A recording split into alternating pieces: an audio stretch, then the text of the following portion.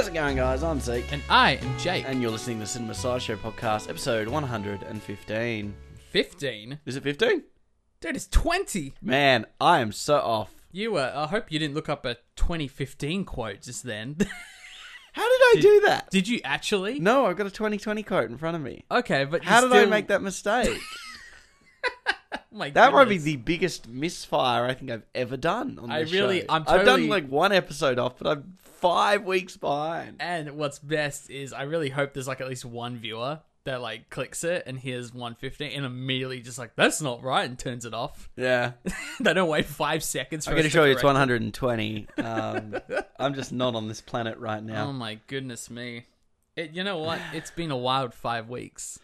I think it's just, it's been a very full on and a bit of a blur. Maybe the last couple of episodes, I think, with the Oscar race and all of the different films we've been covering, and we've got a little announcement to the back end of the show, and little tease. And yeah, it's been a full on ride. So I apologize for being 5 episodes off Jesus what we're actually. You just went for it, man. You went for it. I was so confident in it. I know, exactly.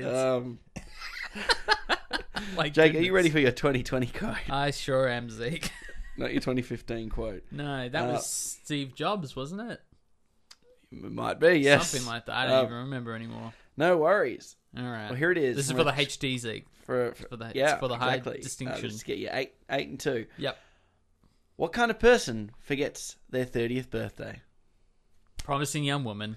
That is indeed the 2020 film Promising Young Woman, who did pretty well at the Oscars. Bunch of nominations. It got one win. I'm pretty happy with where it won, so we can get into that. Well, you know what? Do you want to get into it right now? I mean, might as well just start off with that. Obviously, the Oscars were in the last week. I would say I have been watching in the last week the 93rd Academy Awards, but I didn't actually sit down and watch it. Again, okay, so what happened? We talked about this last week. For those who don't know, last week we had a little bit of a snap lockdown.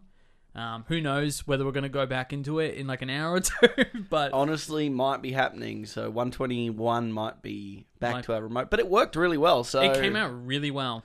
I'm really happy with it. So we probably could have got away with not even saying that we weren't in the same room, but yeah, it was a milestone. It was a interesting, because you're right. Like, so many podcasts have succumbed to remote shows, and we just got really lucky that we've never had to do it because of circumstances and pre-records and all of that jazz. But we're taking the opportunity to sneak this episode in just in case we do go into a lockdown. Yeah, we shall see. But because of that lockdown, Rev cancelled their big screening, backlot screening of the Oscars, so I had to do what I did last year and just sit with my little laptop watching other people react to it and sort of just following the news in the morning while messaging people. I think I messaged you. I think I sent you a video of Thomas Vinterberg walking up for his Oscar. You did. And, and you did send me a list of the winners after the fact. So that's right. I manually typed them out for you.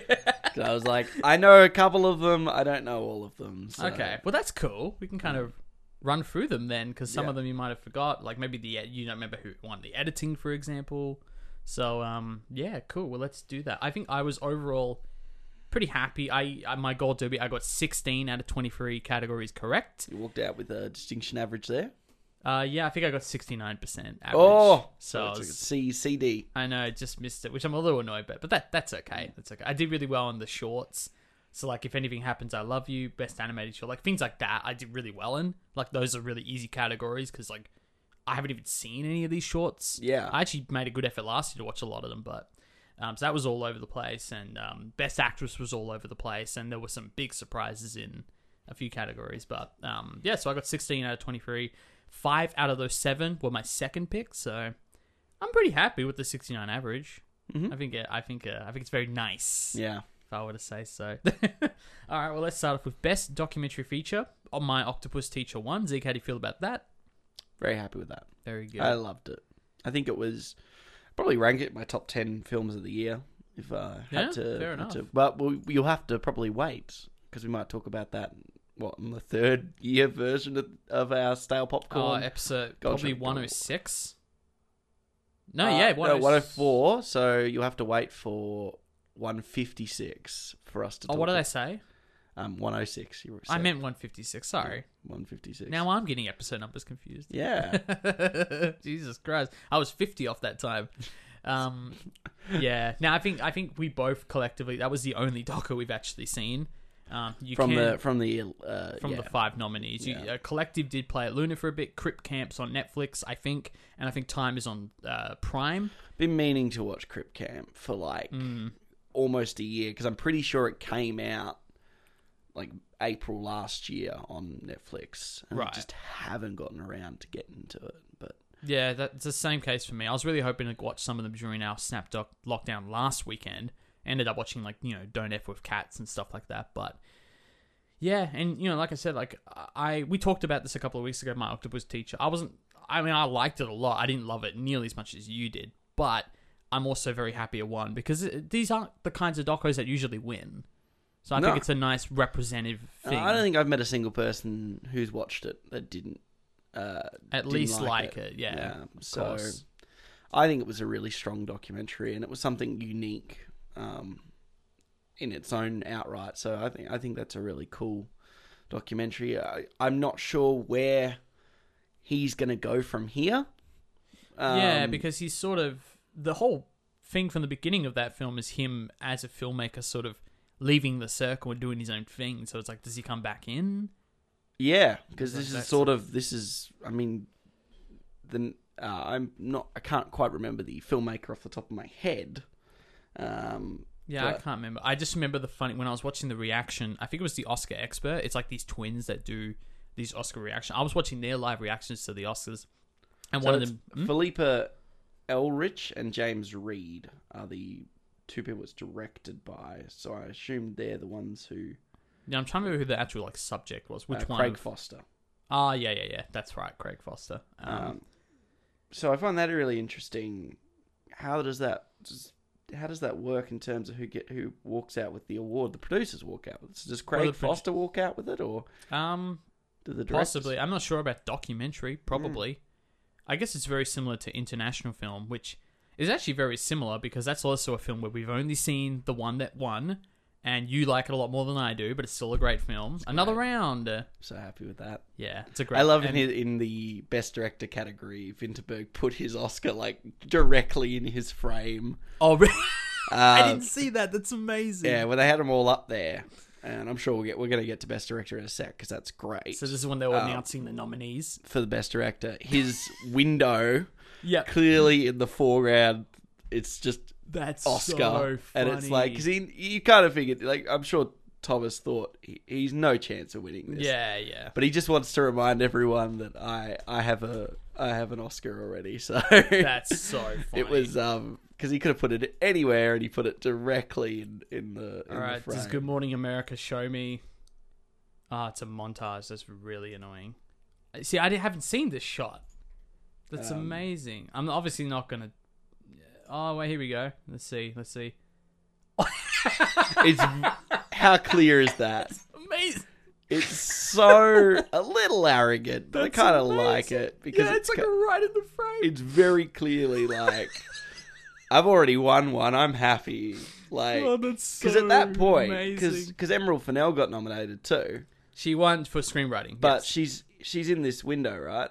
She get nominated. You can't see an Oscar here. And exactly, that's what I kind of find funny. That it's that's so funny. Pretty much every one of those windows had picked up an Oscar earlier in the night from one way or another. No, at least Lee Isaac Chung and David. Well, no, because David Fincher. There were technical awards. Okay, so but Emerald Fennell. But Chloe Zhao would have one. Yeah. And Vinterberg's the only one who's put his Oscar smack dab in front of. I just thought it was funny. Well, that's a good point to my confusion, is that they did this directing category right at the beginning. It was the fourth award they gave out. This was a big controversy, and I kind of understand why. Is a lot of the categories were done completely out of order. They did director and screenwriting right at the beginning. They did Best Picture third to last, which was really dumb. And I don't want to get too sidetracked. We're talking about Thomas we can Vinterberg. talk about some of that logistics, because there have been a lot of controversies that have come out of this week. Yep. But yeah, no, I loved Another Round, and I love that so much. Every time that song comes up, I get reminded how much I really liked that film. Yeah. I talked about it being, I think I enjoyed it more than I enjoyed The Hunt on that episode, as much as that was, we had a good back and forth about. It's just, but that's okay. I think I just like the theology in Another Round a lot, but I love both films. But sometimes it's nice to like the film that is not as widely liked, because it's kind of fun trying to defend it. It's the Last Jedi syndrome. Yeah, it kind of is. Yeah, I mean, people love Another Round. They do. Yeah, but and well deserved. But I just thought that director category was so funny. I didn't see that. It's right there in the frame. That's hilarious. But congrats on Another Round, great. Raking it up. And his speech. I don't think the song was written for the film, but if it was, it should have won Best Song. It should have gotten nominated for Best Original Song. I don't think it surely wasn't, so. But that song by Scarlet Pleasure, What a Life, is there just are different so versions. good. There are different versions on Spotify, like some a little longer and shorter. So they probably did a cut for the film, but it's not an original song for the film. I don't think. I mean, you can't really do best soundtrack song, like the song that's not made for the film. Yeah, and even best score, I don't think that would be eligible because it's not part of the score. It wasn't made for the film, so it's one of the best moments in cinema of the last year. Damn, no, fair enough. Best moment. I mean, it's a great scene. Watching Mads Mikkelsen do that dance through the one shot, it's great. No, it is good. Fantastic. He should have got. He was a snub. He should have got nominated. I'm absolutely certain that Letterboxd's like dance montage of 2020. I'm sure it's a huge highlight in that Another Round dance sequence. Put that song next to Zemo dancing, and then you're set. I was confused when I finally watched that because he dances for like literally 1 second. Yeah, but they've added now the cut where it's like a minute and a half of him dancing. Oh god. And it's so funny. I'll watch it later. But so Thomas Vinterberg gave a wonderful speech about his daughter, who we talked about on our Another Round podcast, what happened there, and very tragic, very emotional. But he long deserving. He's been around for a long time, Mr. Vinterberg. All right, best animated feature. No surprise here. It went to Soul. Not surprised. Next. Paul Wolfwalkers. Best visual effects. I'm actually really happy about this. Tenet won. Which, when you look at this lineup, the one and only Ivan, Love and Monsters, The Midnight Sky, not to comment on the effects of it, I'm pretty sure Love and Monsters VFX were done in Australia, which is cool, but it's like... I mean, it's easily one of the strongest points of Tenet. Like, well, yeah, exactly. I mean, if you go to our conversation on that episode, we both pointed out the two strongest points, probably the music, like the composed soundtrack and... the visual effects are the two things that we easily would give the pluses to, and probably gets it over the line as a film. Yeah, absolutely. And the thing with score is it didn't even get nominated, which I thought was ridiculous. So where else was Tenet going to win other than here, deservingly? Yeah. So I'm happy with that. I'm also happy. I mean, going into best score, Soul won best score, which people talked about it having competition with Mank. I didn't really see that. I didn't really care for Mank's score. Really? Yeah, I don't remember too much of Mank's score, so... It's like, it's old-timey...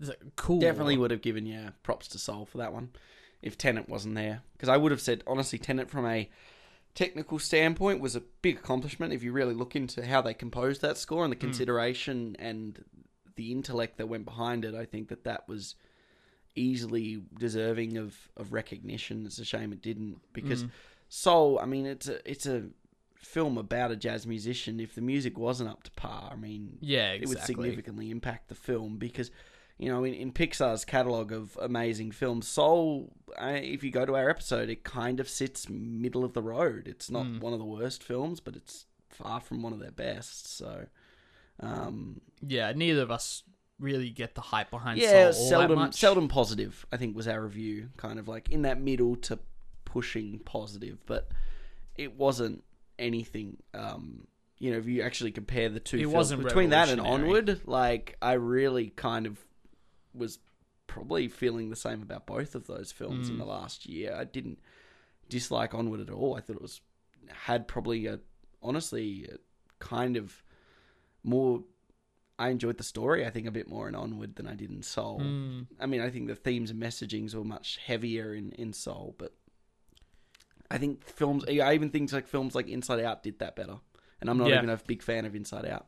Yeah, So. exactly. No, I feel very much the same. Maybe not about Onward. I thought Onward was okay. I don't know if it's necessarily a more engaging story for me, but I think they're both very similar. It's the performances from Pratt and Holland that get it over the line. The Chris's. Yeah. Oh, no, that's Tom. Chris and Tom. All over the place this episode. Yeah, I know, crazy. So, best song went to, shockingly, Fight For You from Judas and the Black Messiah, which is very shocking because the front runner was clearly One Night in Miami, with the only competition perhaps being Low C from Scene, since that won the Golden Globe, I think, for the for original song. So, that was a big surprise. Judas with a second win. Very nice. Best sound went to Sound of Metal. Now, I think this is actually really important because it seems obvious on the surface, but you look at films that got sound awards in the last few years, either 1917 or Ford v Ferrari, Bohemian Rhapsody. They picked the loudest, most obvious films for sound. Like, they easily could have gone to Greyhound in this case, but Sound of Metal is a better example of like clever sound editing, and I'm really glad. When to have absence of sound. Yeah, exactly. Just check out our episode. We talk about it for like 20 minutes. We've talked about a lot of these films, which is awesome. Most of these winners, even. Is there, other than My Octopus Teacher, so far every winner we've talked about, we've done a show on, which is cool. So yeah, I'm very happy with that Sound of Metal win. It also won Best Editing, which is awesome. I mean, I still think Trial of Chicago 7 totally. I like that film a lot. I think it totally could have won for editing as well, but.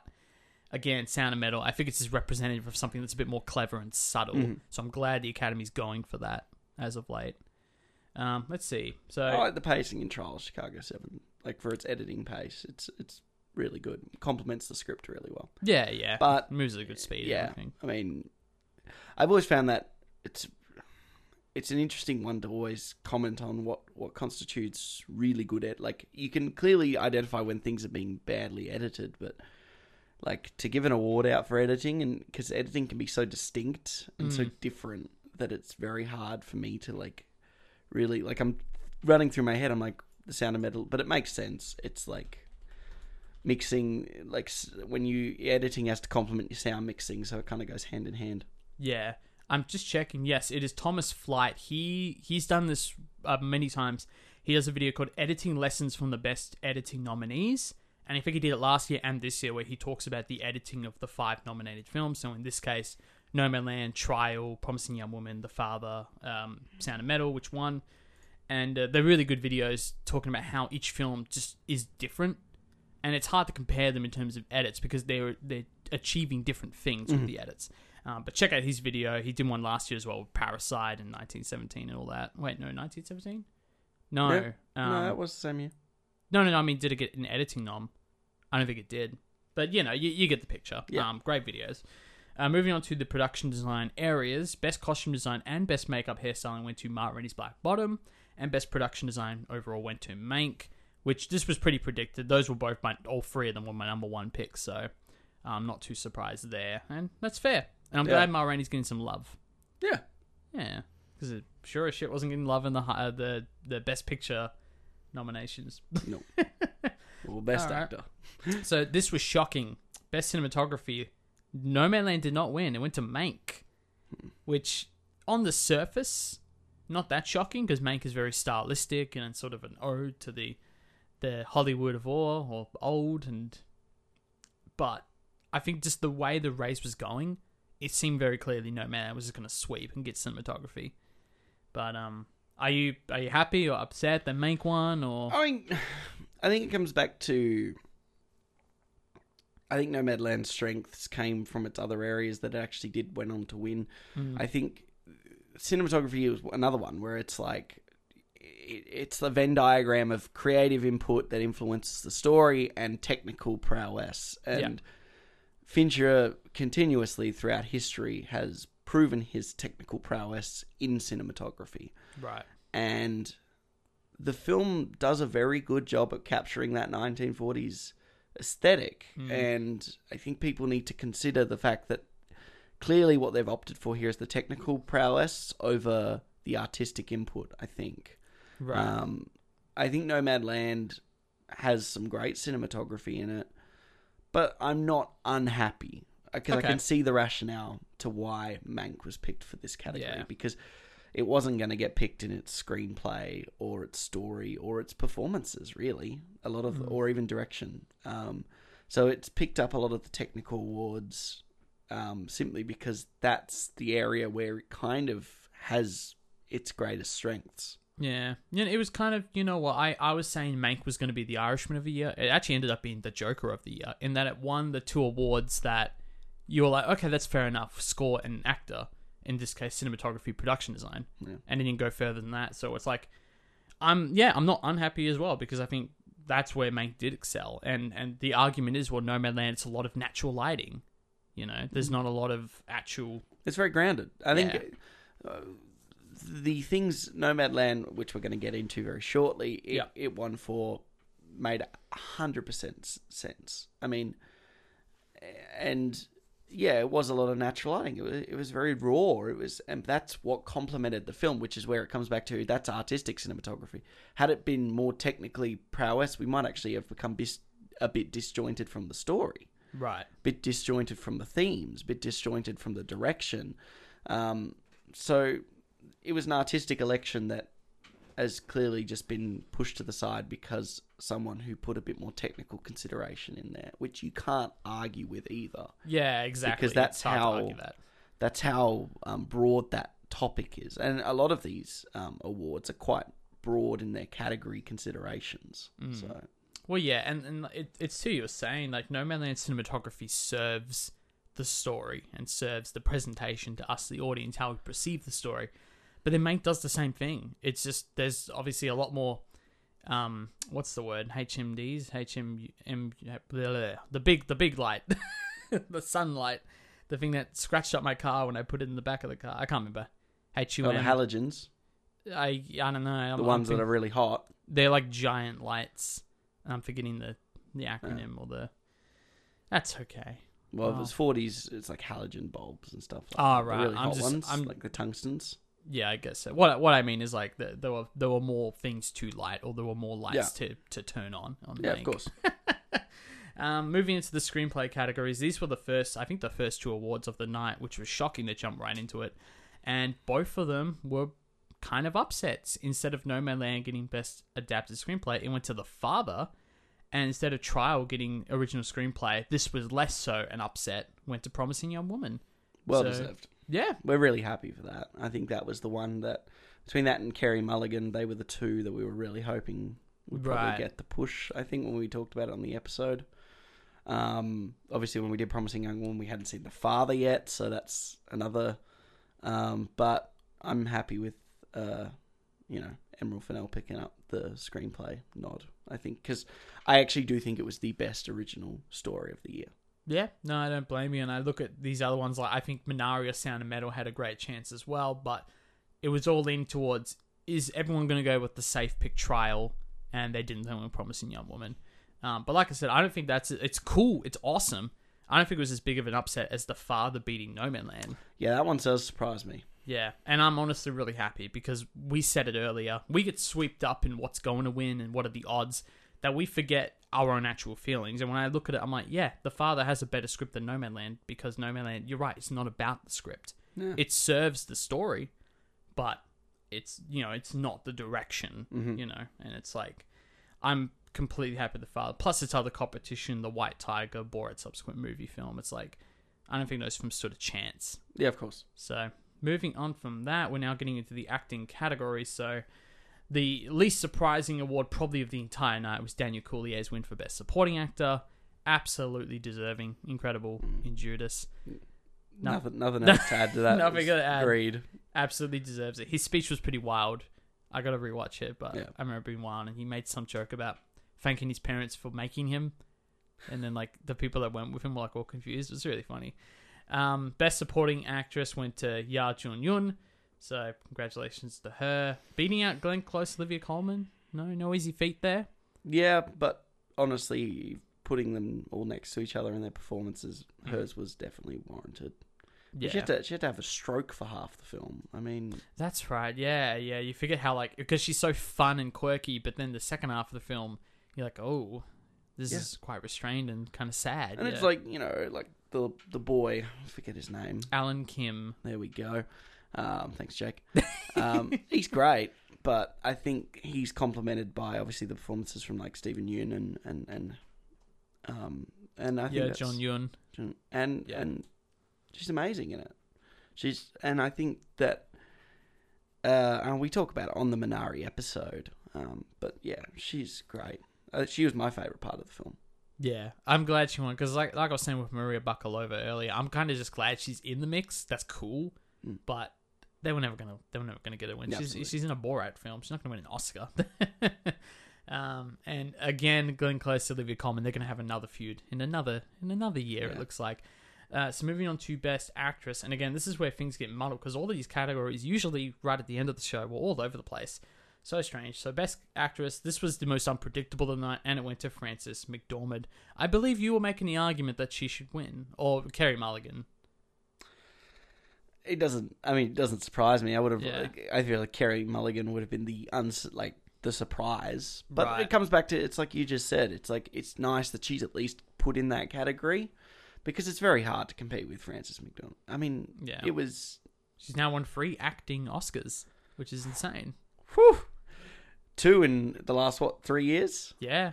So, and of course a producing Oscar as well, or an Oscar for producing. Crazy. So well deserved. I mean, her performance is great in it, and it's so grounded and kind of the way obviously that film works. It's like she's almost kind of conducting a documentary while also acting. So he walks that weird balance, like that interview line where she's like sitting there interviewing real people.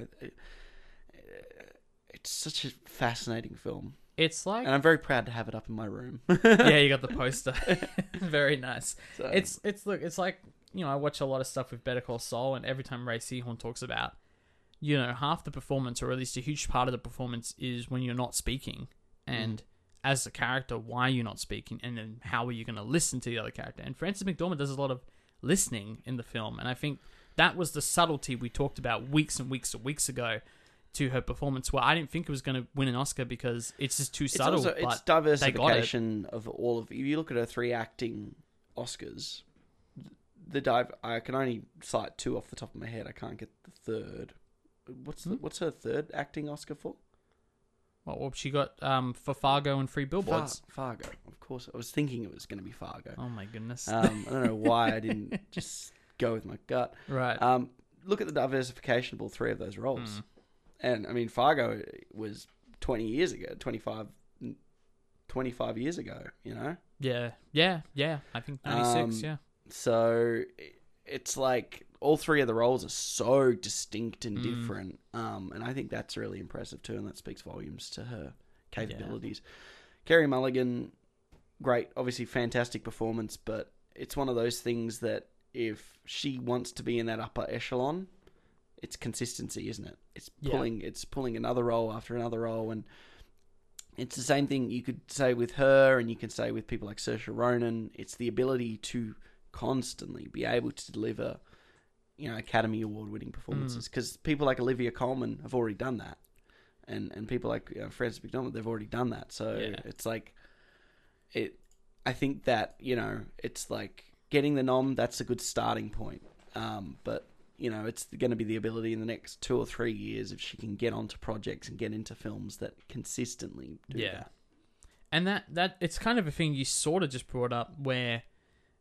In terms of awarding it to the newcomer or the unlikely companion versus like the veteran, where people have pointed this out, where a lot of the minority wins and a lot of the sort of surprise wins are going to the supporting. We have Daniel Coulier, Yeon Jun-yoon, and it was kind of not similar last year. It was all veterans last year from memory, but even including Joaquin Phoenix. But and then the controversy goes to out of the Best Actress, let's give it to the veteran, who already has 2 Oscars. In the Best Actor category, let's give it to the veteran as opposed to the person people thought were going to win. Let's get into this. Let's jump into this one. Okay, because I have a couple of points I want to talk about. Okay. With this one. So obviously, Best Actor went to Sir Anthony Hopkins. Yeah. I'm just going to tell you now, I think we're on the same page more than you probably think we're going to be. I think we are too. Okay, cool. I think we are too. This is not going to be a fight. Don't worry. I think there's a big problem that the father has suffered where a lot of these surprise wins for the father have come from the fact that it lacked accessibility. Well, it came out really late.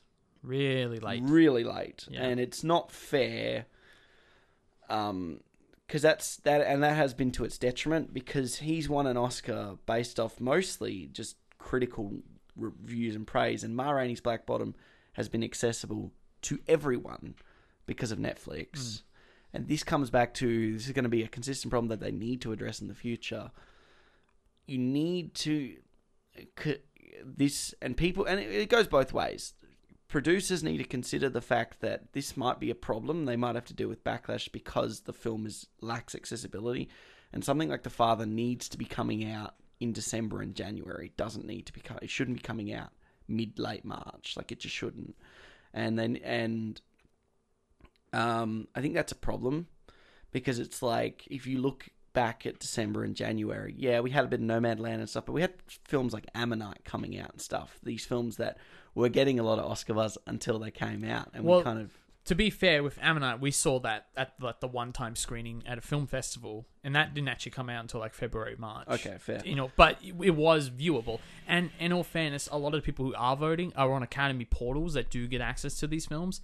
Tenet infamously was put on very, very, very late, even though the film came out in quote-unquote July of last year, or August, whatever it was.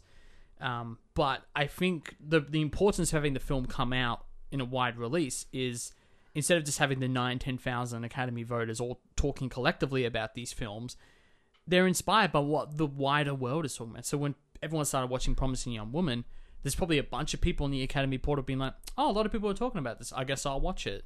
And I think that's where that comes in. And I think it comes back to its performances, and it's like, obviously, I loved Boseman's performance in Ma Rainey's Black Bottom. Check out our episode. We talk about it. Yeah. We talk about that. But we also talk about Viola Davis, who takes up half of the film too. She's equally as important in that film as he is. And has, honestly, next to nearly as much screen time. And I think that's the distinction. Whereas this film, The Father was billed Olivia Colman, Anthony Hopkins. Olivia Colman's not in it as much as Viola Davis was in Ma Rainey's Black Bottom. No, but I will say, I still think Viola Davis was in category fraud. I still would, to this day, think she should have been in supporting. Because it was about Levy. Like, she's an important person in the story. But I don't think she has as much screen time. If you actually check the screen time, there's no way she has more screen time, or even to Chadwick Boseman's. The film starts with her. Yeah, and then there's like a 20-30 minute gap where Levy's in the room with the other actors while she's hiding somewhere and they're trying to find her. Like, you know what? She's not in the movie as much as we remember her being. But the father, it's Anthony Hopkins start to finish. Yes. I said that really aggressively. That's a 90 minutes versus 45 minutes or 50 minutes. Like, and honestly, it's straight up, and we talk about it on both the episodes. It's like, they're probably both the actors' best performances of their career, or at least for Hopkins, it's second to best. But some would probably argue this was better than his performance as Hannibal Lecter. Yeah, some have made that argument, yeah. And I, to an extent, would probably agree with that, because, and this is why I would, because Jodie Foster takes up half the screen time in Silence of the Lambs. And her performance is... That's category frog as well. Him winning Best Actor in Silence of the Lambs. I'd say but he did it. Because I would say they both take up half the screen time, and her story is just as important as his story is in that. And, yeah, but the father is, like the title says, it's about the father. It's about him and his slow descent. And I think that's it's well deserved, and it sucks. It sucks what happens, like, it's a real shame we'll never get to see Boseman perform again. I know that. I agree with that. And it is the best performance of his career. And it was robbed for not being put in the Best Picture category. It warranted a nomination. That's ridiculous. It should have got in over Mank or even just a Knife Spot. Like, come on, guys. Like, it was seriously an amazing film with an amazing performance. But it comes back to it is an award ceremony, and I think I was thinking about this during the week. I think one of the problems was its lack of exposure. The father in particular, because a lot of people, a lot of critical people said, "Oh, it's Anthony Hopkins' best performance," but the general public didn't get access to that film as much as Ma Rainey's Black Bottom, just because one was on Netflix and one wasn't. And I think this is an important. And to be fair, even with that, I think a lot of people complaining about this haven't seen either of these bloody films. So a lot of people being like, "Oh, Chadwick Boseman was robbed." It's like, have you even seen Ma Rainey's Black Bottom? And I think they're both impeccable performances. When I stand back and I think about it, I'm like, you know what? I mean, Anthony Hopkins' performance, it got to me personally more than Chadwick's did. But to your point of like people not seeing the father in time, but having the chance to see Ma Rainey, it's like, well, I feel like the people complaining, a lot of them haven't seen Ma Rainey's Black Bottom. They're just complaining for the sake of complaining. The real complaint is the Academy putting Best Actor last for the first time, I think, ever. The first time in 80 years that Best Picture wasn't the last award to be given out. And what do? They squander it. They give it to someone who's not even there. I think this is the problem with the producers of the show. Who've been hyping up this train of, oh, look, we're going to end the show on Chadwick Boseman's widow giving this wonderful speech and he's going to win. It's going to be this great, honourable thing.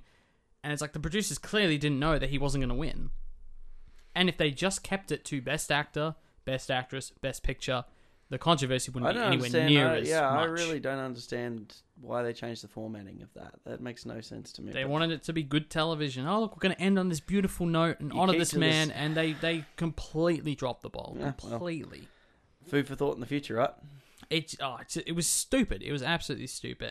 And I really do respect Anthony Hopkins in this situation. And he put out his video as a speech and praised Chadwick and talked about how he's 93 years old. He did not expect to win this. He's now the oldest living, I think, Oscar winner ever, if not Best Actor Oscar winner at 83. So it's really impressive. But I think that's where a lot of the controversy does come from. It's just the Academy's the way they did it, the way they brought Chadwick's family over, even though he wasn't going to win anything. Apparently they had like these little pin-up Chadwick Boseman faces in all the gift bags and stuff. Like, it was really weird. It's very weird. How they were trying to honour him, quote unquote. Man, I don't know. This is why I think these awards are so tacky sometimes. It gets really weird. Like, I love seeing the results and who wins what, but it is some of the stuff that goes on behind the scenes, like the $200,000 gift bags. How the hell do you justify that? That's awful. Disgusting. Don't know what to tell you, buddy. Yeah, so let's wrap it up with Best Director and Best Picture went to Chloe Zhao's Nomadland. Awesome. Happy. Very happy. One thing I didn't like, and this has got nothing to do with Chloe Zhao, I don't like the media's coverage of the Oscars. They constantly were peddling that she was like... one thing I don't like is I don't like when we constantly have to like differ. Like, it was like with the Parasite stuff too. It's like Nomadland probably was the best film of the last year. Like, although and we loved it, and her direction was the best direction of the year, and I loved her speech. But it's just a shame that they always have to differentiate. They always have to be like, pat themselves on the back for how progressive they're being by giving. They constantly say, "Oh, first woman of color to win," and I just sit there and I was like, "She was the best director." Just acknowledge she's the best director. Like, it's why does it always have to be differentiation? Because it gets clicks, and the media love it because they've spent so many years accusing the Oscars that they just have to say something about it when they do it right. Oscar self-aggrandizing for patting themselves on the back. It's the same thing happened last year with Parasite. It was the best film that came out last year. It was the best direction. He earned that. He worked for that, and it had nothing to do with him being a person of color. Like, no, which is great, which is sort of what validates these decisions. Like, the media are going to talk about what they talk about, and it is frustrating. But it's like, these are celebratory moments, and even I got swept in January when I put it out. I said, "Oh, best prediction: 2 women directors are going to be nominated, and Chloe Zhao's going to win." And that happened. I made that prediction in January, and I taunted it proudly. Yeah. But that's what I'm saying. The politics, like, why couldn't I just made the prediction? Oh, Chloe Zhao's going to win. Why did it have to be 2 women will be nominated and then Chloe Zhao? Like, you get swept into this stuff. I do. And I don't... Yeah, there's a lot of self-congratulating patting on the back from the Academy, but is it really them touting the milestone, or is it the media that Both. started the hashtag Oscar so white crap. Yeah. You know, it's like... She deserved it. Yeah. She's a great director. Fantastic film. Yeah. But her ability to direct has nothing to do with those things. It's just No. her ability to be a good director. Yeah. And she deserved it. So, and I liked her speech. Her speech was very classy. I don't know if I've actually seen it. I gotta... Give it a watch. See, I was so in and out... Pure Because class. we had the Channel 7 feed, which was like 2 hours behind while I was watching the live feed. So I was in and out of speeches and stuff. So I gotta watch it properly. But yeah. Yeah, so overall, like I said, there's a lot of bad decisions they made in terms of how the show was run.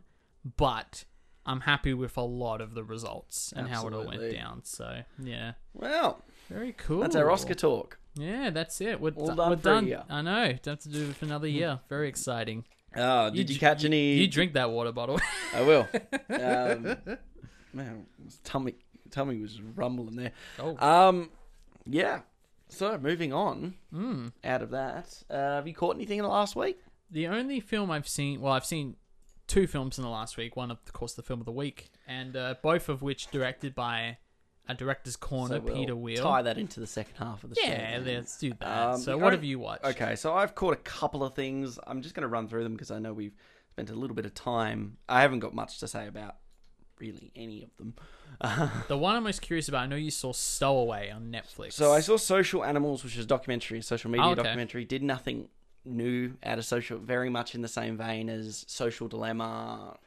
You name it. This one followed 3 different Instagram users and sort of the power of Instagram. It's a couple of years old now, so that was back when Instagram was kind of at its peak popularity. I saw a film 6 years that was directed by the produced by the Duplass brothers. Okay. So I got excited. Unfortunately, did not hit the heights of their writing. That's not good. It's directed by Hannah Fidel, and it just follows a 6-year relationship of a couple that started in high school and they're now at the kind of the fork in the road. It was a toxic relationship from the start, and honestly, it just kind of made me feel kind of off. It wasn't great performances, great anything, very seldom average film. And the only other film I did catch was the sci-fi film Stowaway, which actually had a pretty strong cast and a Kendrick. Yeah, we talked Toni about it last Collette. week, coming to Netflix. It was, honestly, probably the closest thing I can give it to is probably Sunshine, but I enjoyed Sunshine significantly more, the Danny Boyle 2006 film.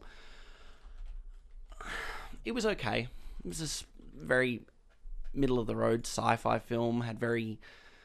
I've seen a lot of the tropes of missions gone wrong with other films before, and I think other films did it better. And I think it had a couple of budget constraints too, and a very lackluster ending. So Disappointing. good performances though. Okay. So That's that's good. what I've got. How was my girl Toni Collette? Was she alright? It was great. She got to do an Australian accent, like her voice, Oh, nice. which was fantastic. Loved Yeah, it. that's fair. See, I just go to Muriel's wedding. I'm pretty sure she had the accent there too, actually. But That's pretty it much was a while ago. Yeah. all I caught in the last week. I'd give it a watch. It's a nice, easy 90 minutes. Okay. But it's not anything special.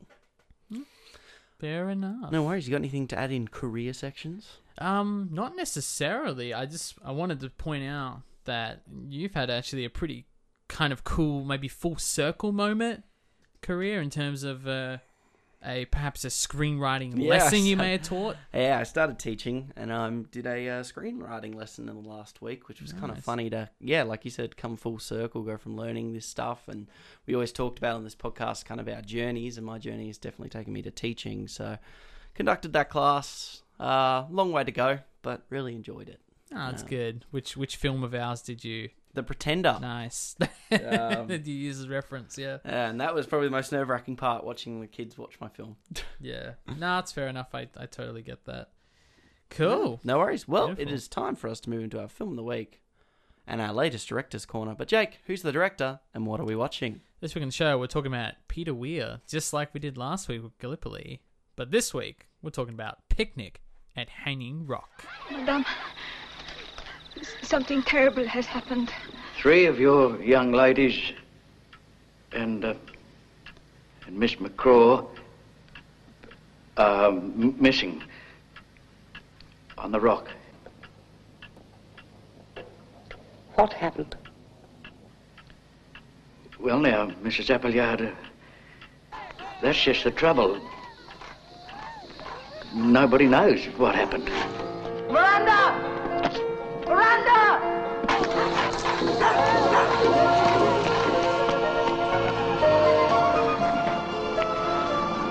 What is the secret of Hanging Rock? And who will it claim? Next.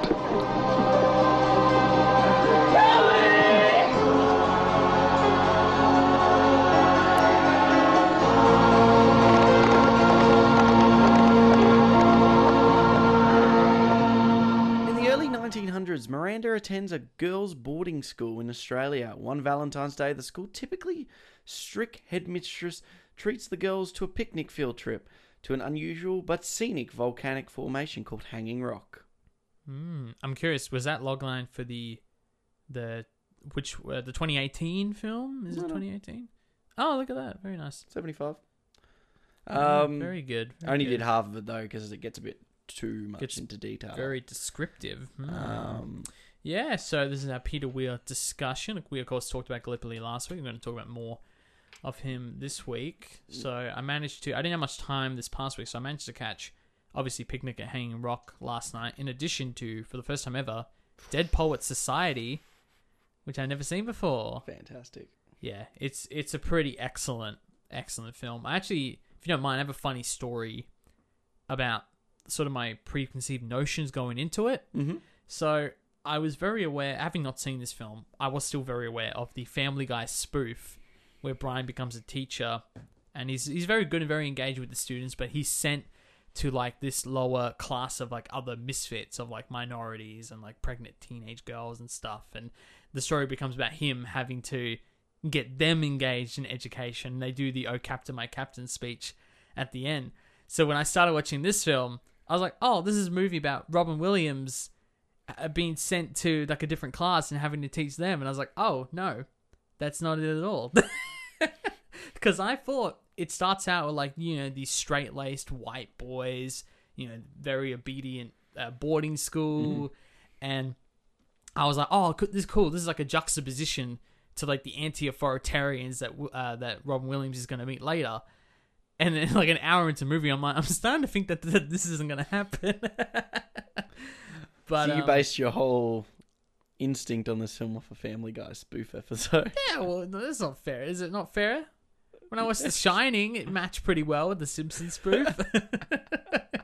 No, but look, it obviously the theme still came through of like, you know, it actually being revolved around the kids, this coming of age story, and the power of, you know, one good teacher and the impact they can leave on students. Absolutely. With creative expressionism and the boys has been very sweet in general. Like, I loved that. I just sort of love their personality. It's actually a excellent double feature to Picnic at Hanging Rock because they're both about you sort of all boys, all girls. All boys, all girls in boarding schools, and obviously there's like an 80-90 year gap, and obviously one's Australian, one's I think New England. Yes, it's in America. Yeah. So I've caught 5 of Peter Weir's Wow. films. Okay. Cool. So including the film of the week. So I've got Gallipoli, Dead Poets Society, Truman Show, Picnic at Hanging Rock, and Master and Commander. That's the only one I haven't seen, Master and Commander. And I love Master and Commander. Right. Master and Commander came out before the first Pirates of the Caribbean film, so I feel like it was the most authentic sort of that sort of time. At least, and it's kind of funny. It came out in 2001 or 2002, and I watched it probably a year or two ago, and didn't even register it was a Peter Weir film. Right. And I just really enjoyed it. It's got a very strong Russell Crowe performance. I feel like that kind of time frame was definitely the height of his acting career, or at least popularity is probably more accurate. Because obviously he came off Gladiator. And it's got Paul Bettany in it too. Oh, nice. It's great. So I really enjoy that film. For me, because obviously this is a director's corner, and obviously before we get into the film of the week, it's probably very important to consider, even between the film of the week and Master and Commander, that's 25 years of his career, because Picnic at Hanging Rock's 75 and Master and Commander's 2002. So that's 27 years of his career. And even Truman Show's 99 or 2000. So I think it's 99, if I had to guess. Or 98, maybe. Obviously, Weir's had a very extensive career with not really a distinct decade of popularity height like some of our directors have had in the past, where their strongest performances came in a decade. In fact, he's been pretty consistently good, I think, for that time, but never been the go-to. When you think of the 70s, you think of ex-director. I don't think many people would cite Peter Weir as up in that. I think because especially with 70s, you go to American directors. You know, you look at the Scorseses and the George Lucases and stuff like that. 80s, you go to Spielberg But I think Peter Weir has done such an excellent job at not shredding his Australian identity, because so many of his films, like Picnic at Hanging Rock, like Gallipoli, are so distinctly Australian, but bringing I think he's a genius director. I just think everything he does is at least excellent. But I just love how he sort of broke out of that mold and then went on to do like Witness and Truman Show and Dead Poets, which aren't necessarily Australian at all, but his distinctive directorial fingerprint is on it. Okay, so that's an interesting thing that you bring up, because I've really because I love all the stories that he tells, but it kind of fits even in the Danny Boyle mold of he isn't married to a particular type of genre.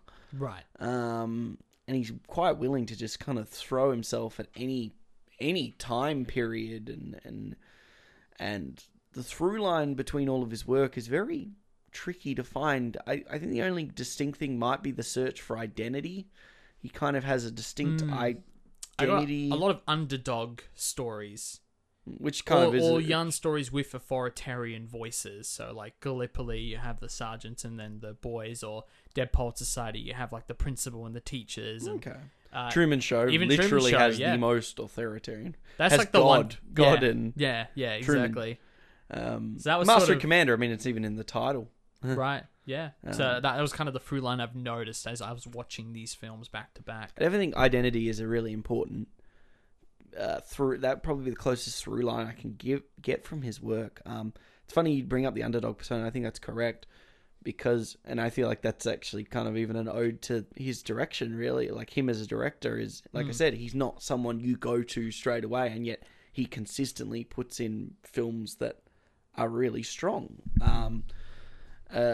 Obviously, if you look at his sort of his catalog, there are films in there that people haven't heard. Like I definitely haven't heard of, but in terms of, for the most part, like a lot of the stuff I haven't heard of are his stuff from the 70s, really, like his early 70s work. But well, a lot of the stuff he did before Picnic at Hanging Rock with like kind of shorts or these 50-minute films, these kind of strange looking things I'm looking at on Letterboxd right now. There's only one feature he did before Picnic at Hanging Rock, and I think that's Cars That Ate Paris. That's 87 minutes, and it's got a decent score. It seems a little. I mean, the poster's like this car with just spikes picking. It looks very grindhouse sort of aesthetic. Yeah, Homestyle's 50 minutes, but that's 71. But that's barely a feature at that point. Oh, sorry, which film? Homestyle. Oh, interesting. But no, that's 50 minutes. Yeah. So it's barely a feature. Yeah, fair enough. I think it's important to, like we're talking about with these films, he has a diversification of genres.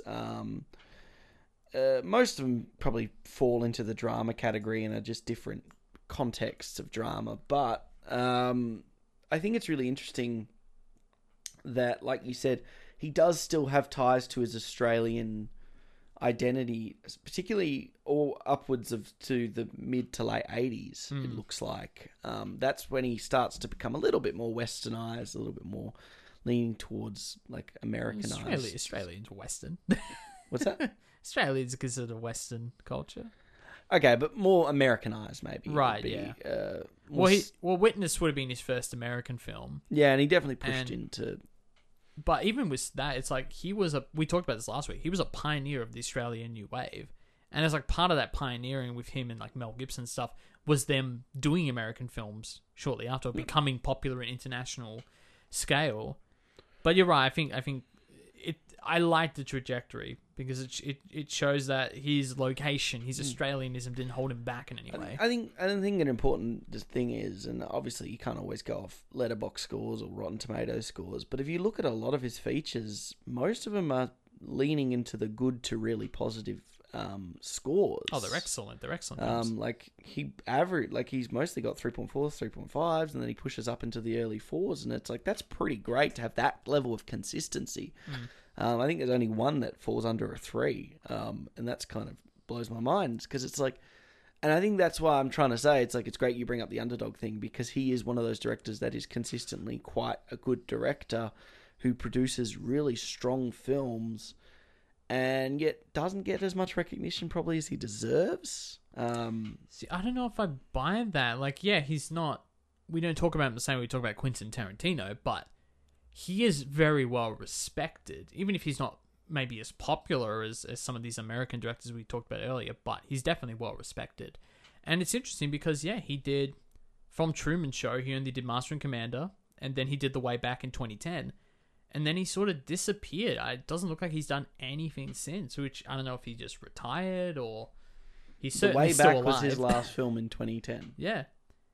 Which is weird because it says years active on his Wikipedia, 1967 to present. But it's like, is it really present? Because he hasn't done anything in over a decade. He is 76 years old. Yeah, well, not to say that you need to work at 76. That's totally a valid reason. I'm just wondering why it's like this unspoken retirement. Like, there's nothing in here that says he officially retired in 2010. Mm-hmm.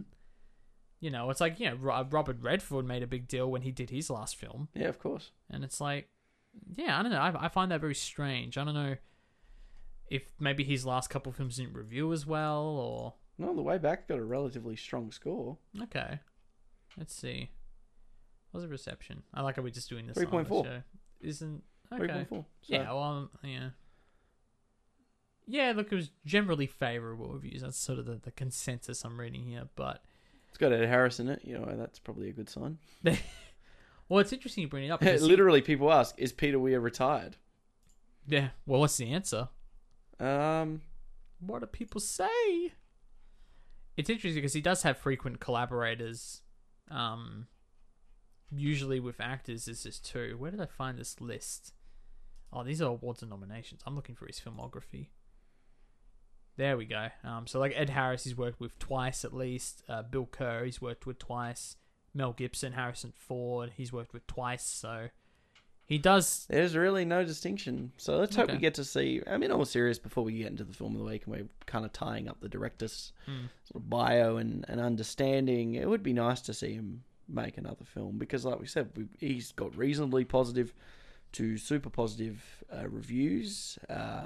Most people consider him a very strong and notable director. He's definitely one of the best directors that's ever come out of Australia. Yeah, for sure. So it's kind of fascinating, to have a 10-year kind of hiatus from film, especially when you've got people like Clint Eastwood, who's like 94 and still directing and making films. So, but he might have essentially just, maybe he's working on something and we don't even know about it, or maybe possibly. Maybe he's looking for his magnum opus. Who knows? I mean, he's already had some pretty bang release. Depot Society is easily like one of my favorite films. I think it sits on, set out on a 4.5 for it for a long time. I reckon more rewatches, the more I love it. And I think it's a real ode to a lot of people's.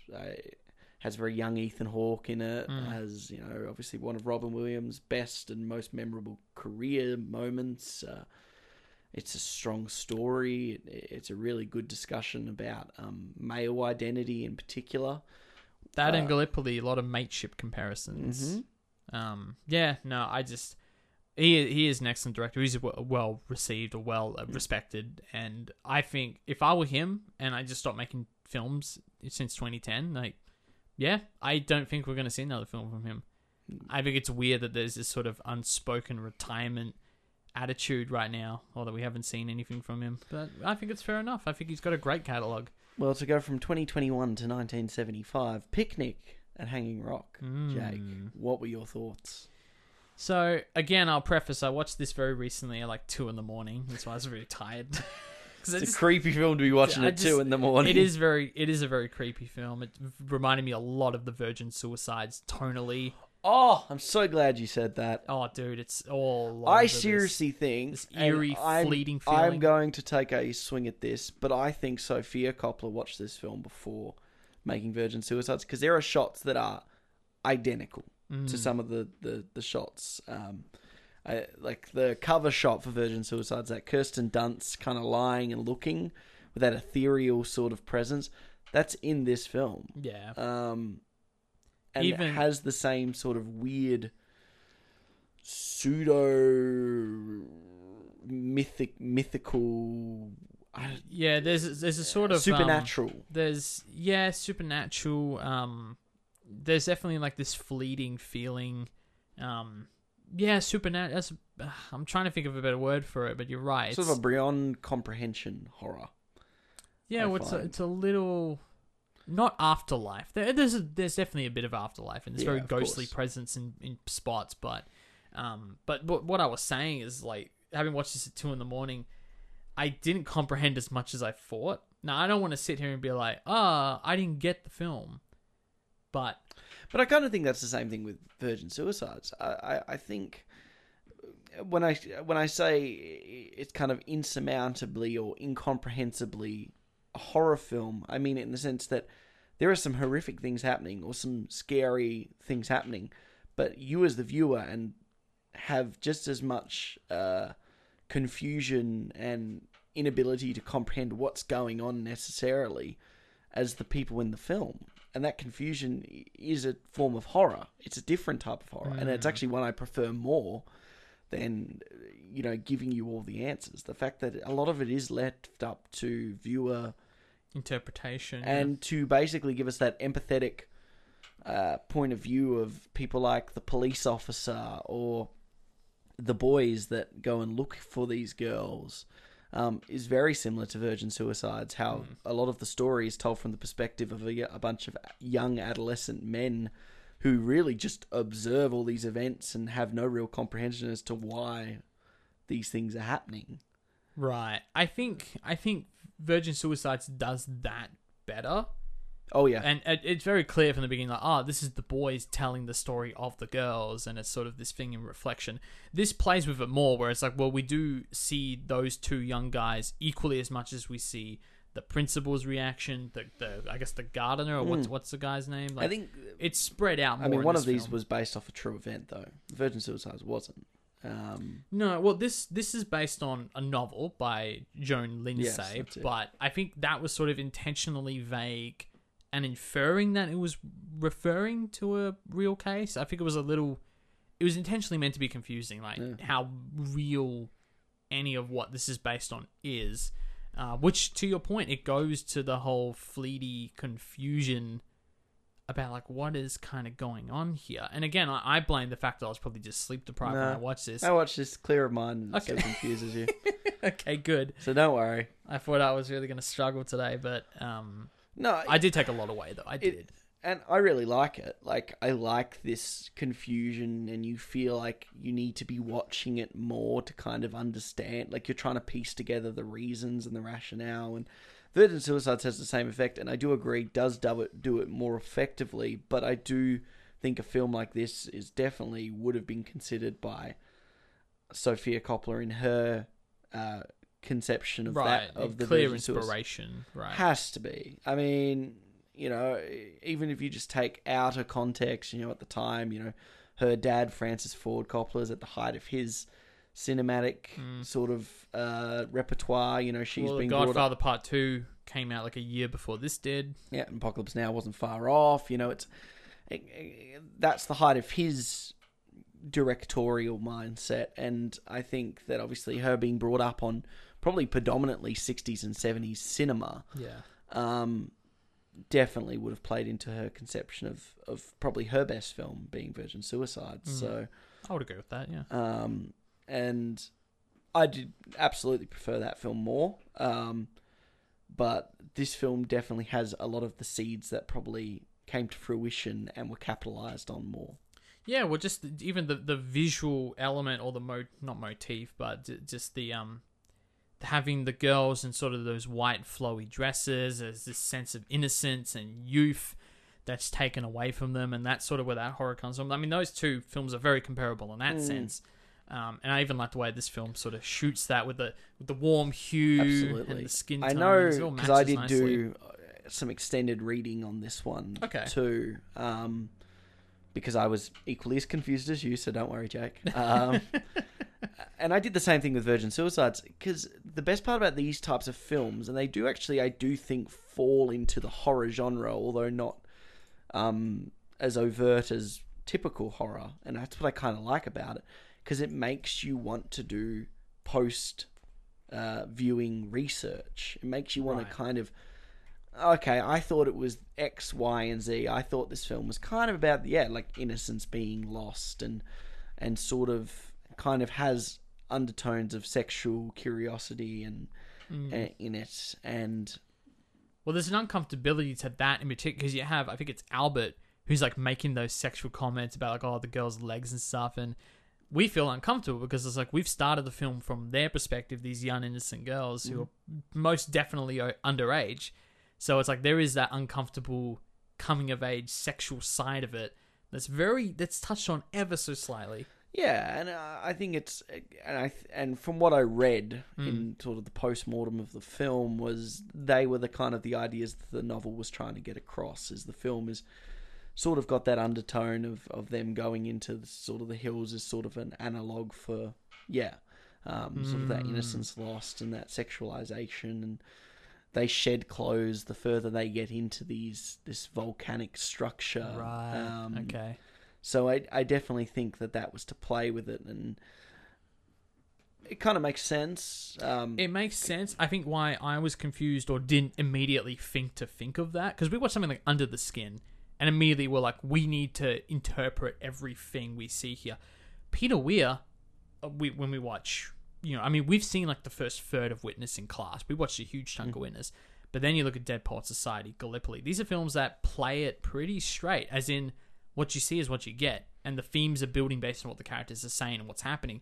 This film is very experimental compared to those films. Absolutely. And the abstractness of it, of them shedding their clothes, there's not, in terms of like a real in-person motivation, there's not a lot. The film sort of conveys it as like this, it's almost like an enticing, unseen force that's bringing them to the top of the rock or the mountain.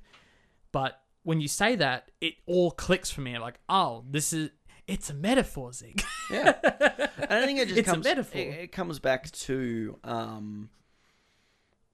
once again, it comes back to some of the correlations that you have between, and they're a perfect pairing, Virgin Suicides and this episode. Yeah. Which Virgin Suicides was our episode 90. 90, very good. 120. 30 weeks ago. So if you were to listen to two episodes back to back, those two actually do pair really well together because of how many of the correlative relations that both stories have. I mean, the headmistress very much is the parents of the girls. Like, she embodies the same sort of horrors as her girls are, being lost to these unseen forces, and their lives fell apart in that in Virgin Suicides too.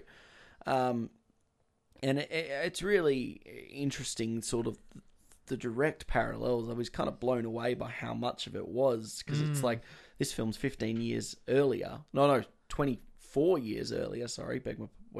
Yeah, so 97, 22, I think 23. it might be 2000 even. Virgin Suicides. It's 2 decades, Yeah, at least. but at least 25 years, roughly.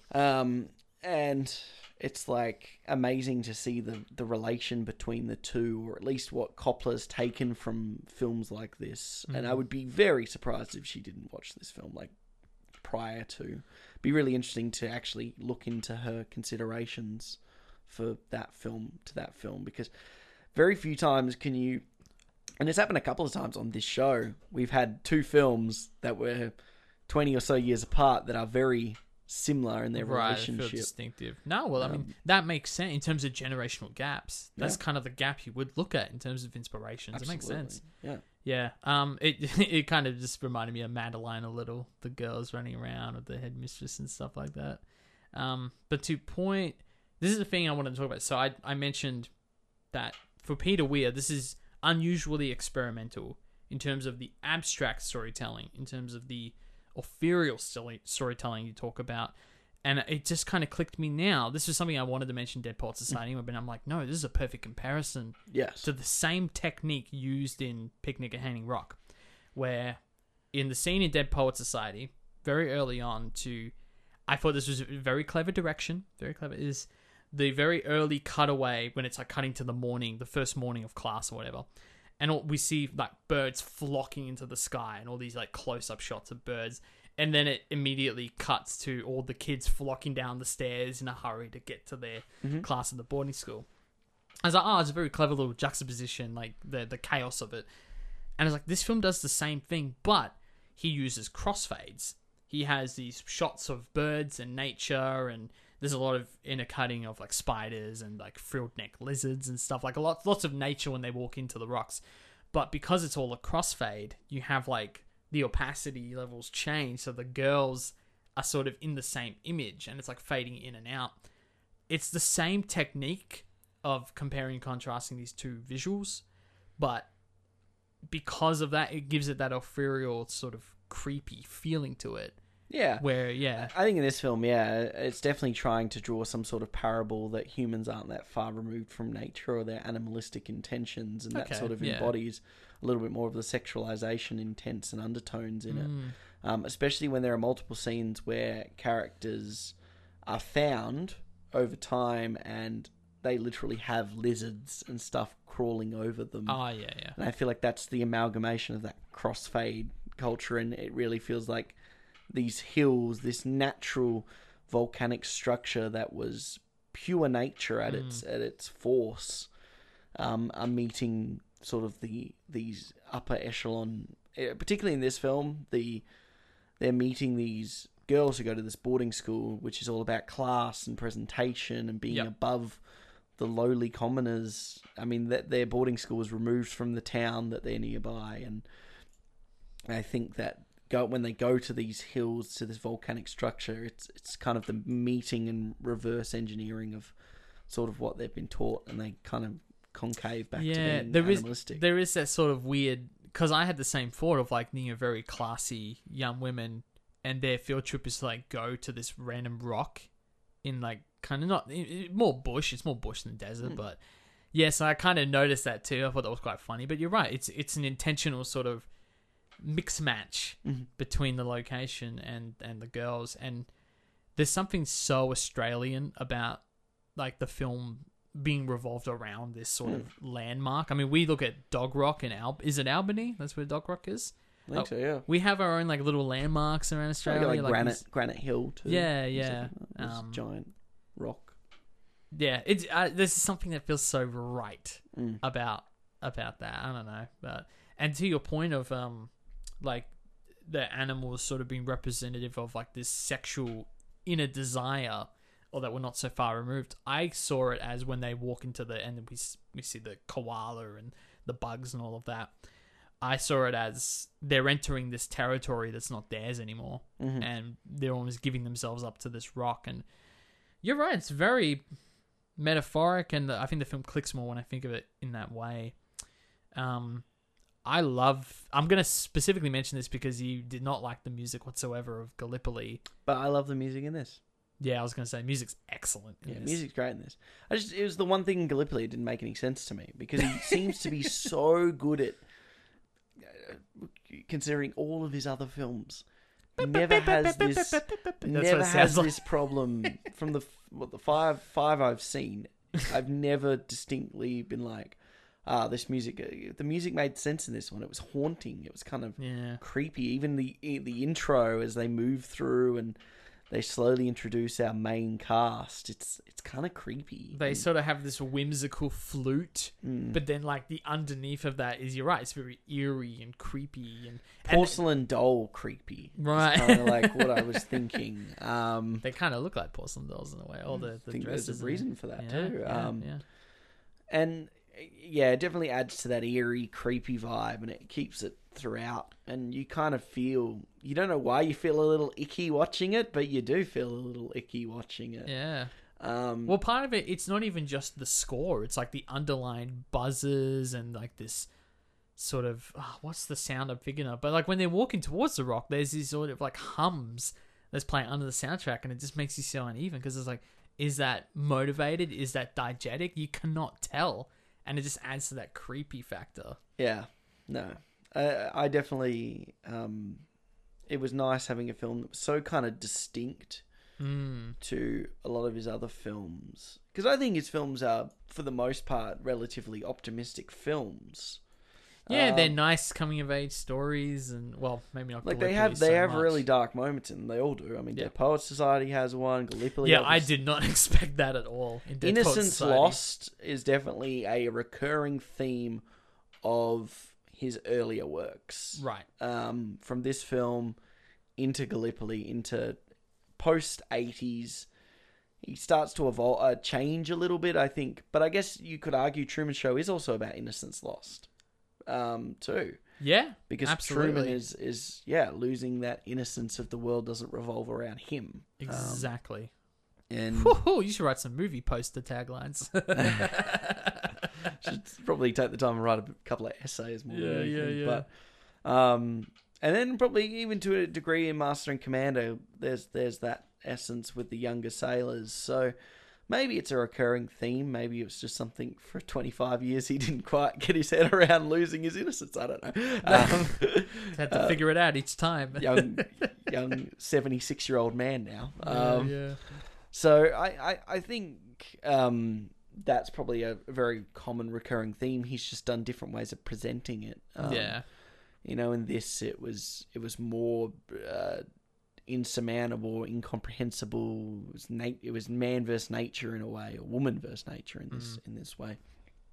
And then if you push into Gallipoli, it was the context of a wartime that led to the naivete of the soldiers of a young man. And the same thing actually correlates directly. I think Gallipoli and Dead Poets Society are very good pairings because they tackle that naivete of young manhood just in different ways, one in art and one in wartime. Yeah. Who, those things often actually do go hand in hand or have a correlative relationship. And, I think it's interesting. He's a very fascinating director. Very entertaining director too. Very engaging. Finds different ways to engage you, whether it be the writing or what he does with the camera, or what he does with the edit, or what he does with the music. Yeah, I said it last week, and I'm going to say it again for all of his films. There's something about him that all feels so classic, and I hate saying that because it feels so broad and undefined, but what I mean by that is you're right. There's just a Hollywood-level engagement. When you watch, like, E.T., this is something about E.T., as like this classically told tale about youth and growing up, and all of his films have that quality where you just love to watch them. You love the characters. Yeah, especially I'd say from Gallipoli onwards, definitely have that sort of effect of it. Just feels like I was like, we're talking here, and I honestly feel compelled to watch Gallipoli again, because of how, or Dead Poets Society, or Truman Show. I was thinking like, man, I really should have watched Truman Show before this episode again, because it's such a great film to watch. It's brilliant, yeah. I mean, it's probably my second favorite Jim Carrey performance. That's high praise, because I know what your first one is. Yeah, it's one of your favorite films of all time. And it's. Yeah, so honestly, it's really interesting to have that sort of like engagement, how he holds the viewer's attention in different ways every time. Yeah. And still really emotionally really finds ways, even in some of his more on the surface appear to be lighter heart films. I mean, still hits you with some incredibly deep and heavy moments. Yeah. like Dead Poets Society, most people never talk about the darker parts of that film. They always talk about the lighter moments, and and you kind of forget how dark that film gets. same thing with Truman Show too. I mean, Truman Yeah. Show, it's very easy because that was the height of kind of Jim Carrey absurdity humor Right. too, which so for him to do a film that still had the Jim Carrey isms that he normally carried, but then to have the heavier tones in it, and Yeah, because that film takes that concept, which you could totally just make a comedy. I mean, you look at Bruce Almighty, like, oh, look, he's God, he has all these powers. And that film has, like, its sort of darker, somber moments too, but not to the extent where Truman Show's like, we're really going to show you how messed up this concept is. Yeah. It's not just fun and games. This is horrible and does things to people. It messes with their head. So I appreciate that Peter Weir goes to the like he takes those ideas. Dead Poets Society, you don't expect how dark that film can get at certain points, and that was a big turning point for Robin Williams' career too. Yeah, because at that point he had only been in kind of really lighthearted roles that commended his comedic abilities, and you would say, like I said, what we just talked about with Truman Show, same thing with Jim Carrey. At that point, only been in really kind of lighthearted, silly roles, because hey, they're both stand-up comedians. They can only do comedic roles, and it's like Ace Ventura, Liar Liar, films like that. Yeah, and Robin Williams had only been in like Hook, and that show where he plays an alien, Mork. That's it. Mork. And the closest he got prior to Dead Poets Society was Good Morning Vietnam, which did admittedly push the serious, but he still had a lot of his sort of Robin Williams. Yeah, well, even in Dead Poets Society, like his charm as a teacher that shines through. But what I like and in it Dead Poets really Society culminates with he doesn't go absurd. No, like, it's he doesn't not go absurd to at all. those same genie Good Morning Vietnam like he's projecting like he's on a stage, he's doing a stand-up routine. No, he actually is quite soft and quiet and charming. Well, through those films, he's slowly getting more subdued and more controlled with his humor. And then I was going to say, it all culminates with Good Will Hunting. Yeah. Which that's like his ultimate, like, pulled back performance. Yeah. And then when he finally got to Good Will Hunting, he was able to then move into, okay, I'm going to do roles where I'm completely serious. Then goes into the Insomnias, where he's playing a serial that killer. even goes further in, yeah.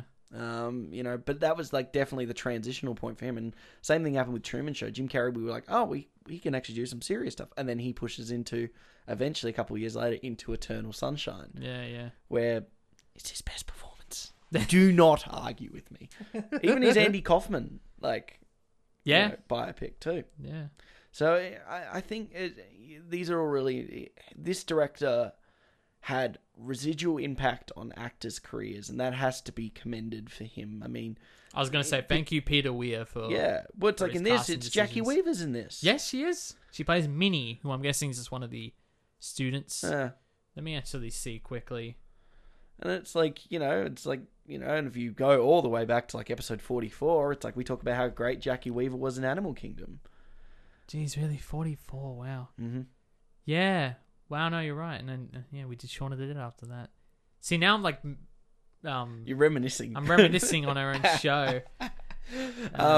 So it's like, he does it. And of course, Gallipoli, we don't even have to touch with Mel Gibson, what happened with him. Yep. He has ways of kind of getting to these actors and pushing them more towards their their serious actor roles, or their roles that start to give them a platform. And I think that's really impressive. And, obviously in his latter career, he was more just complimenting actors, because obviously by the time, he did The Way Back, Ed Harris, he'd already been with him in Truman Show and stuff. So I want to see one more film from him. Can we get one more Peter Weir film? You could send him a letter. Yeah. You could physically write a letter and send it to him. So, before... He's such an excellent director. Before we move on, there's a few things... And I think... I was going to say this, and I think we kind of said it without saying it. Yeah. Is that the first 35 minutes of this film is infinitely more interesting than the rest of the film. At least I found it so. And I know the idea of the film, the premise... And it's the film opens up with the text that says on February 1st, 1900, these 4 girls disappear. Like, that's the premise. But the other half of the premise is the reaction to it. How do the people around town, how does the boarding school, how do the other students and teachers react to this? What's their reaction to the missing girls? And I'm going to be honest, I found that aspect of the story infinitely less boring. And it's probably because it's less ethereal and less sort of creepy and supernaturalistic in a way. Yeah, but that was the other side of the fence in like things like Virgin Suicides. It's like people couldn't comprehend what was happening with that family of seven girls or 7 girls. It was 4 daughters. 4 daughters, sorry. And then James Woods and the wife. I remember daughters. James Woods. Okay. It's the same sort of thing. But they're in the story more, though. Like, they're in the story through to the end. At least most of them are. And for here, correct me if I'm wrong, but I'm pretty sure most of the girls we don't really ever see again after the disappearance. I know we find one of them. We find one of them. That's true. And then I think it just it's you're 100% right. It definitely was the residual impact of this small community not being able to figure out what happened, and it's sort of slowly affecting each of them. But it wasn't just the girls; it was the teacher too. It was one of the teachers that disappeared. Yeah, it was a teacher and 3 daughters. So I was literally skimming the plot because I remembered the scene distinctly where all the girls, they get hysterical and abused. Like, what happened? What happened? What happened? And for some reason, I thought my mind blanked when I was watching the film. I was like, did they find a second girl? So I was skimming through the plot. It's her. It's the one and only girl they find. But I do find that stuff quite interesting, particularly with the police officer kind of following around and exploring and kind of being incredibly overwhelmed by the whole situation because he can't figure out what's going on. Yeah. And it sort of turns into a bit of a media public event to try and find these girls by the end of the... Yeah, definitely... And it's important that this does take place in 1900 because it's not the Gone Girl effect where she's on TV and accusations being thrown around. Like, this is very subdued community groupthink. Absolutely. With the occasional picture in a newspaper, but otherwise it's all very, like, small community discussion. This isn't national news, for example, at least as far as we can tell within the constraints of the story. Yeah, absolutely. I wanted to specifically ask about Albert and I think Michael, the 2 boys, who I think it's Michael who kind of becomes obsessed with trying to find her and wants to sleep at the rock. Was this another example of like this higher being forcing him into this mentality, or him just And I think it comes back to it's all that phallic, the sort of phallic ideologies coming through there. He's a young man who becomes kind of obsessed with these girls, and all he did was glance at them as they crossed the river. Really, that was it, and that's what's led to this. That is very Virgin Suicides right there. It's led to this weird fascination and drive to find them, and he, only saw them at a glance, and it is very Virgin Suicides, and how he pictures in his head, and they talk about these nightmares or these visions they're having when they're dreaming, which comes back to the kind of weird supernatural, ethereal body kind of enabling this sexualization and this drive in these young men, which I find fascinating and kind of really nails home the fact that this film is sort of just kind of an allegory for all of that. Because I buy that, he drives him to the point of delirium, because by the time the other gentleman finds them, it's Albert. Yep. He can barely speak. Comprehend. Yeah. And all he presents is a scrap of their clothing from their garments. Well, even so, him just entering that crack in the rock, like it's a physical, like, nightmare. He physically can barely do it. Like, he's pushing against something that we can't see as an audience. Yeah. It's really interesting and fascinating. And I do like your idea of them sort of shedding the clothes as they go further in and sort of this fate. The one thing I wanted to mention, I just remembered that I'm surprised I didn't write this down because I remember having a problem with it. So the very ending, we have Mrs. Oh wait, is it who? Sorry, I'm getting all these names mixed up again. It's Mrs. Appleyard. Yeah, so Mrs. Appleyard, sort of in the black gown at the end, and that turn to the camera, like excellent, creepy note to end on. And then a little voiceover comes in, and it was a police officer. Well, yeah, but it's like, we searched for another 4 months and continued to find nothing. I was like, you didn't need that. Come on. You didn't like it? You didn't need the voiceover. Really? Well, she commits suicide. Well, yeah, but like you end on that note of her face of like, oh wow, look how calm she is.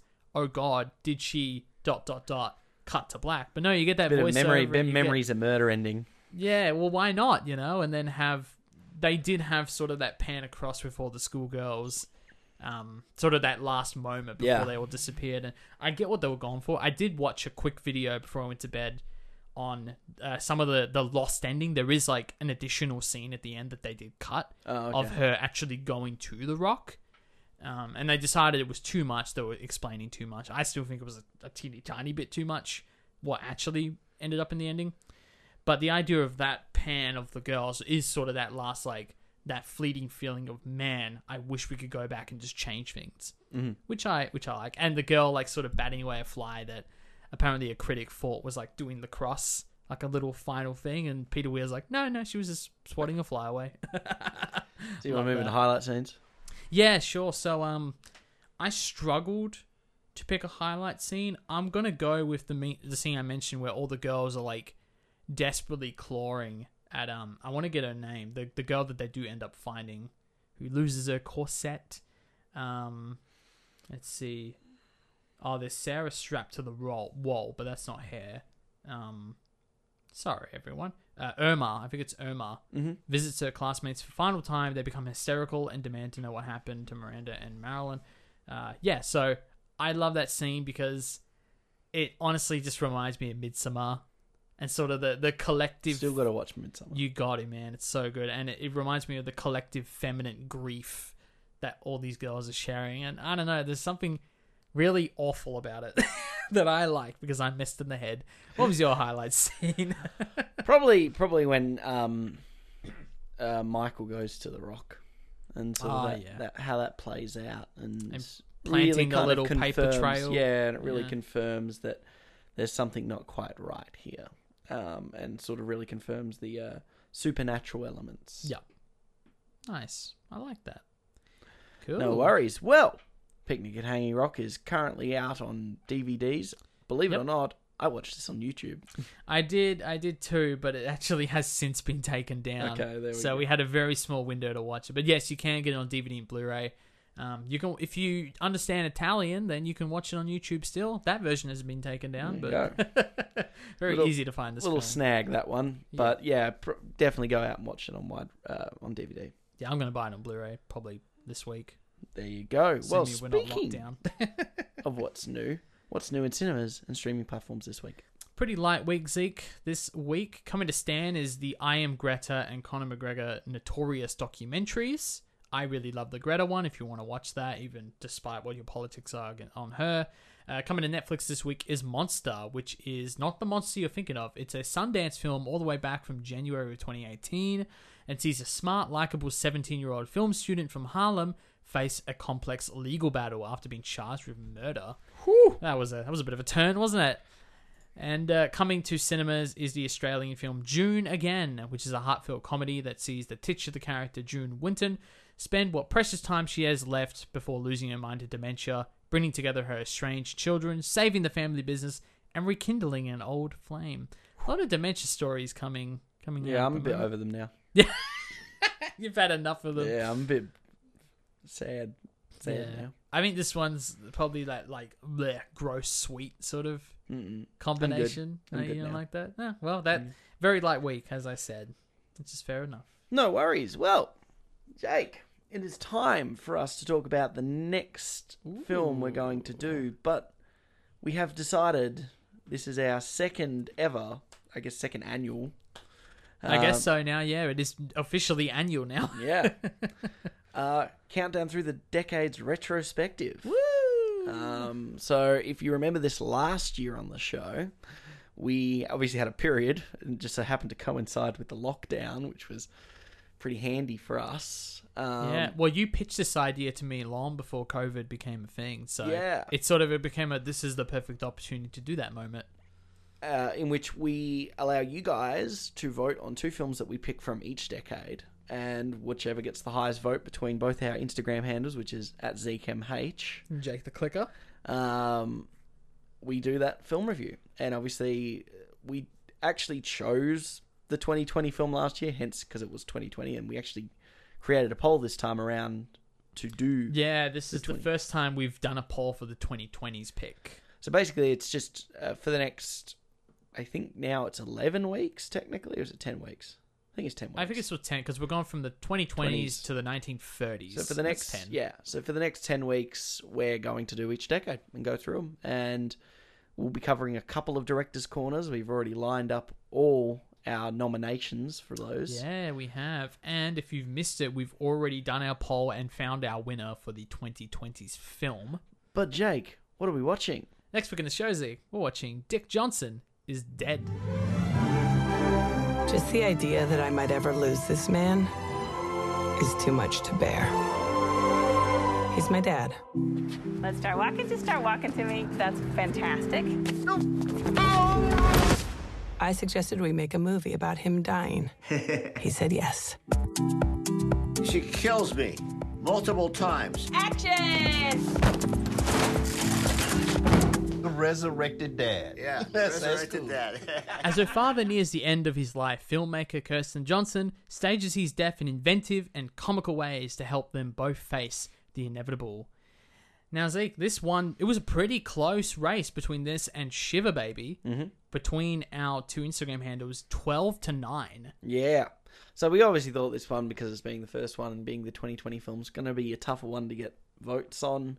But we are happy with who voted for this one. I don't know. Zeke, I had 121 people open up my story, and only 8 of them voted, if that. Yeah, because sometimes people, they don't know it. That's the thing. So. You wait. We'll get to the 80s and the 70s. And suddenly, because I remember that happened last year too. It's like, I think the Ex Machina Under the Skin vote wasn't too many. And then by the time we got to the, I think whatever the 90s was, it started going... Trainspotting, Jurassic Park and stuff. Well, that stuff got through the roof, yeah. So...